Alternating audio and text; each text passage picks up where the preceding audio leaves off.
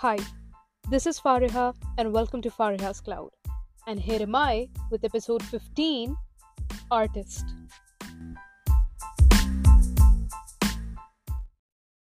So, I'm back with the monthly wrap up. I feel monthly wrap ups are something which I wait for the entire month because मैं पूरे महीने कुछ ना कुछ छोटा छोटा लिखती रहती हूँ and in the end it becomes monthly wrap up. So, let's get started. Art, कला, हुनर, talent, etc. etc. These are the words जो हमने कहीं ना कहीं सुने ही होंगे. बट अगर मैं थोड़ा लिटरल उसमें जाऊं और पूछूं कि आर्ट क्या है, अगर मुझे एक प्री स्कूल के बच्चे को समझाना होगा कि भाई आर्ट उसके लिए क्या होगी, मे बी उसका वो आर्ट्स पीरियड जिसमें वो बैठ के कलरिंग या अपने हाथ पे पेंट लगा के शीट पे चिपका के उससे फ्लेमिंगो बनाए, मतलब वो उसके लिए आर्ट हो गई. अगर मुझे उस बच्चे को ये समझाना है कि जो तुम आर्ट देख रहे हो उससे और भी, मतलब उस आर्ट का स्पेक्ट्रम या स्कोप बहुत बड़ा है, तो मैं उससे क्या बोलूंगी? या तो मैं उससे ये बोलूं it is a visual slash experience consciously created through an expression of skill and imagination, जिसपे वो मेरी शक्ल देख के कहेगा ये पता नहीं क्या बोल रही है, उठ के चला जाएगा और मेरी बात भी नहीं कन्वे होगी. Art is what connects you and I, you and the person listening to me. I don't know in which corner of the world. The reason why you're listening to me is because of the art I perform, the art of speaking. मैं podcast बना रही हूँ, you guys are listening to it and you're able to relate to it. That is art. This bridge is art. It's like art का spectrum is so huge, but उसके साथ साथ उसका, कहते हैं ना, उसकी कदर का स्पेक्ट्रम बहुत छोटा है, बहुत ज़्यादा छोटा है. The moment you start embracing your art, that brings you to a period of struggle. कितने लोग हैं who are like way better in art than I am. And when you start to embrace the art you have or the talent you have, the first thing that you'll do is कि तुम उसको खुद की नज़र में उसको एक ओहदा दोगे, एक एक लेवल दोगे, एक पोजीशन दोगे, एक रिस्पेक्ट दोगे. बट अनफॉर्चुनेटली ये जो पहला स्टेप होता है अपनी आर्ट या किसी भी चीज़ को एक रिकग्निशन वाले लेवल पे लाने का, लोग वही मिस कर देते हैं. वो खुद की नज़र में अपनी आर्ट को या अपने हुनर को कदर नहीं देते हैं.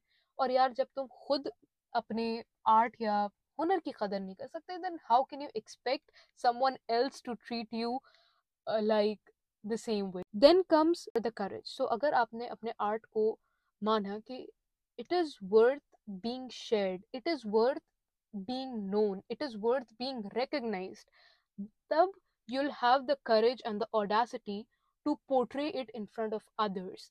Because art का मतलब क्या है यार? तुम गाने बनाओ और तुम डाल के अपनी हार्ड ड्राइव में छोड़ दो या तुम अपनी गूगल ड्राइव पे डाल के छोड़ दो. The moment you're not sharing it, you're actually stopping the process of being creative. So let's say you decided to take a leap of faith in which जिसमें कोई गारंटी नहीं है, but हाँ, you started sharing your work, right? And जब आपने अपना काम share करना शुरू करा, it is on a public sphere, right? People will appreciate you. At the same time, they can criticize you. The point I want to mention on criticism is, आपको artist की arts पसंद ना आए, that's like okay. हर का test नहीं होता उस कला को समझने का, उस आर्ट को समझने का. बट आर्ट का क्रिटिसिज्म और एक इंसान के क्रिटिसिज्म में बहुत फर्क है. ये लाइन कितने लोग क्रॉस कर देते हैं इंटरनेट पे, I don't even need to mention it. If I tell you about my music journey, it started, I was a fan of hip hop. I wouldn't say fan, but I started listening to hip hop when I was in 5th grade. Yeah. So it was around जो Billboard के top charts निकलते थे, I use to download that and मैं वो सुनती थी. तो often उसमें, मतलब यार टॉप चार्ट्स पे कौन ही होगा, एम हो गया तुम्हारा, और कौन था, 50 सेंट्स. उस टाइम ये लोग चलते थे and I am talking like 2015 भी नहीं यार, it goes like when I was in 5th grade, भाई मुझे याद नहीं 5th ग्रेड में जितनी उम्र थी मेरी, मैं तब की बता रही हूँ। तो I had a mixed music taste that ranged from Eminem, ASAP Rocky, Cole से लेके like Justin Timberlake, Taylor Swift, मतलब बहुत ही ज्यादा वर्सेटाइल था। एंड यूजुअली बाहर के आर्टिस्ट ही सुने हैं मैंने अपनी लाइक अर्ली टीन्स में। But the affinity or the love I had for rap was really different. And उस टाइम आइडिया नहीं था कि बार्स क्या होते हैं, बीट क्या होती है। बीट तो पता था, वर्सेस क्या होते हैं, या even for that matter beef क्या होती है। मैं बहुत ही अनअवेयर्ड इंसान थी। So the first song which I like, मतलब मैं उसको लूप पे सुनती थी, was my life by 50 cents, Eminem and Adam Levine. मतलब बहुत मुझे वो सॉन्ग बड़ा, मतलब कहते हैं ना, अलग लगा, because it had rap, it had melody, it had like, it was a perfect mix. उस यार मतलब तुम एक 5वीं क्लास के बच्चे के हिसाब से सोचो, तो it was a perfect mix according to me. फिर I started listening to Eminem. Eminem के जो हिट ट्रैक्स रहे तुम्हारे, मॉन्स्टर रहा, फिर आई गेस मैंने रैप गॉड सुना था, फिर उसकी जो एल्बम्स आई थी, then I was following Eminem. So that was the point, I was into rap music, बहुत ही बेसिक लेवल पे। मतलब मैं अपने आप को उस टाइम फैन भी नहीं कहूंगी। Then I still remember I was in 6th 7th grade, TV पे एक चैनल आता था VH1, उस पे गाने आते थे English, like it was a total music videos आते थे, तो मैं वो सुनती थी। उसमें I discovered an artist name GG. उसकी एल्बम आई थी when it's dark out, and उसमें लाइक कुछ ऐसे गाने थे which I really enjoyed. So that was a point in life where I actually started relating with music on a very emotional level.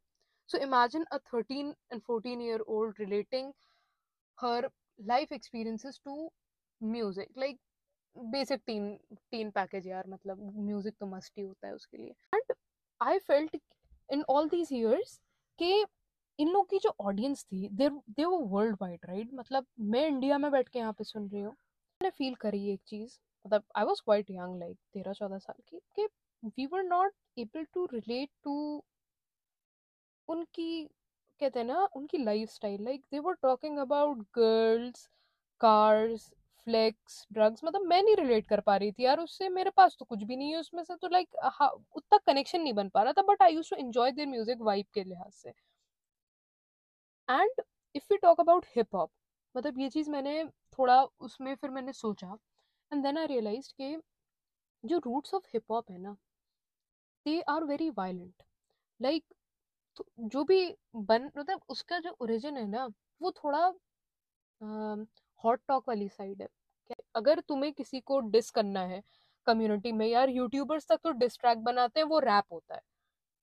So I feel hip hop के साथ सबसे बड़ा misconception यही है कि पीपल थिंक कि it is a game of diss, like diss is defined with hip hop, जबकि ऐसी बात नहीं है यार।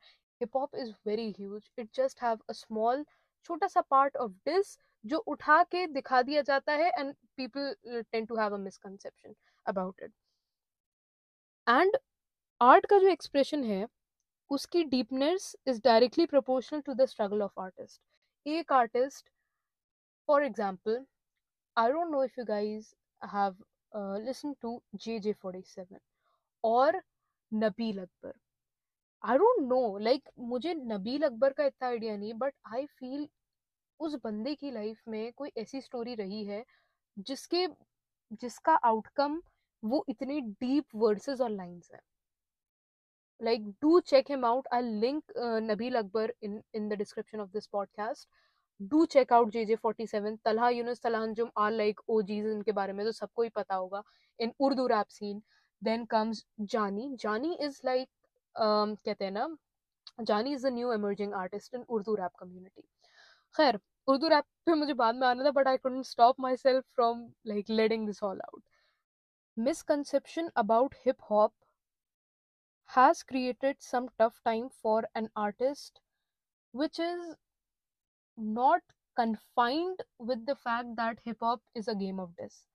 लाइक अगर वो एक इमोशनल रैप बना रहा है या वो एक मेलोडिक रैप बना रहा है, उसको अपना कहते हैं ना एक सर्टेन लेवल ऑफ हसल करके प्रूव करना पड़ेगा कि नहीं यार, ये भी एक तरीके का हिप हॉप है। इट मतलब वही ना, हिप हॉप एक एक जड़ है, कोई शाख नहीं है। मैं अपनी म्यूजिक जर्नी बता रही थी, हाँ। So as I came to YouTube and Spotify, I started listening to Young Stunners first. उसके बाद आई डिस्कवर्ड JJ47, एंड उसके बाद रैप डीमन हुए तुम्हारे। देन जोखे इज लाइक, भाई I haven't seen a talented producer than him till date. I don't think so. मतलब Urdu rap scene में there is no guy way more talented than that of Joke. Then I feel like the most deserving candidate in this all, मतलब अगर pioneers के बाद देखा जाए Urdu rap में, I really find Nabil Akbar one of the guys who deserves to be heard. But I started with Urdu rap because मुझे शायरी का शौक था, तो वहाँ पे मुझे रिलेटेबिलिटी फील हुई। उनके रैप्स, जिन चीज़ों से मैं मुतासिर हुई was the album खाना बदोश। मतलब मैं उन लोगों को सुन लेती थी बट मैं उतना रिलेट नहीं कर पाती थी। But the moment Khana Badosh was released, I was relating to these artists on to another level. मतलब आर्ट की कदर आई गेस मैंने इन्हीं लोगों से सीखी है। And if you're into rap scene, I know most of my listeners are into rap, and उन्होंने ये आर्टिस्ट सुने भी होंगे। But there are some really good artists which still deserve way more recognition, like for the work they are providing. Producers like Umair, Joke, like these are the guys जिनको आप देखो कि यार बना क्या दिया तुमने। और if you want to see the writing, see Yunus, Anjum, or for the matter Nabil Akbar, Jani, Share. Like Share is like OG, मतलब मेरा favorite है वो, like in the recent guys. Zaz भी बहुत बढ़िया है, Fury Rapsters, like these are the emerging face of Urdu rap, and I really enjoy their music. Rap, inke rap are about life, they are about pain, they are about misery, and the reason why I was able to connect to it because of the fact कि शायद मेरे भी उसी वक्त वैसे ही हालात थे कि मैं उनकी पेन और मिजरी से कनेक्ट कर पाई। एक आर्टिस्ट के लिए उसकी रिलेटेबिलिटी कितनी इंपॉर्टेंट है, I don't need to tell. एक आर्टिस्ट रिलेटेबल तभी हो सकता है जब वो अपनी ऑडियंस के साथ हम्बल हो, एंड हम्बल होने के लिए you need to put your true self out, right. Respect for pioneers should be there, like अगर उन्होंने पाथवे आपके लिए सेट नहीं करा होता, then there wouldn't be a chance for you to explore that genre. Thought of mind के हर artist को फेम या पैसा नहीं चाहिए, मे बी उसका अल्टीमेट, उसका आर्ट उसे पैसा ला के दे, then that is a different thing. But artist को अगर फेम और पैसा चाहिए तो उसकी आर्ट ज्यादा सर्वाइव नहीं करेगी, बिकॉज आर्ट के रिकग्निशन में फिर उसको कैश होने में it is a long and बहुत ही लंबा प्रोसेस है, नॉट गना लाई। बट एक आर्टिस्ट जो क्रेव करता है, हर मतलब आई फील मैं भी ये चीज क्रेव करती हूँ, that is prominence of his work or her work. Like this is really important. Prominence of art. मतलब अगर मैं किसी से बात कर रही हूँ, people should know कि I make a podcast. भले ही वो उसको सुने ना सुने, या मतलब उनके और मेरे व्यूज मैच ना हो, but if they are seeing me as an artist, they should know my work. Art एक ऐसी चीज है जो अल्टीमेटली आपको अपनी जगह बनाने देती है। If you are patient enough, if you are ready to struggle enough, art आपको अपनी जगह बनाने देगी, आपको रिकग्निशन मिलेगा, बशर्ते if you are patient with it. Patience is really important. Like फिर बात आती है एंटाइटलमेंट की। Often people compare an artist on the basis of the followers. Skill से जज करो वो ज्यादा बेहतर है, क्योंकि फॉलोअर्स, अगेन मैंने अभी ये बात बोली कि it is a long process of you getting recognition, getting followers. But अगर एक बंदे की स्किल अच्छी है, हो सकता है उसके लिए प्रोसेस थोड़ा स्पीड अप हो जाए, बट इट टेक्स टाइम यार। बहुत आर्टिस्ट हैं, देखो यार, जो इंसान जो डिजर्व करता है वो अल्टीमेटली उसके पास आना ही है, चाहे देर से ही क्यों ना। सो आई गेस आज के लिए इतना ही रखते हैं। So the take away advice from this podcast is, all artists are appreciated. Sabki kala is important, and there are so many artists that I know personally who are struggling with their respective arts. I hope you guys get recognition soon about it. I hope you get the amount of love, affection, and support you deserve from the audience. I really pray and hope for that. And the takeaway advice as an hustler is कि race nahi, marathon bhago. Everything will eventually fall into place. With that good spirit and happy note, I end today's podcast.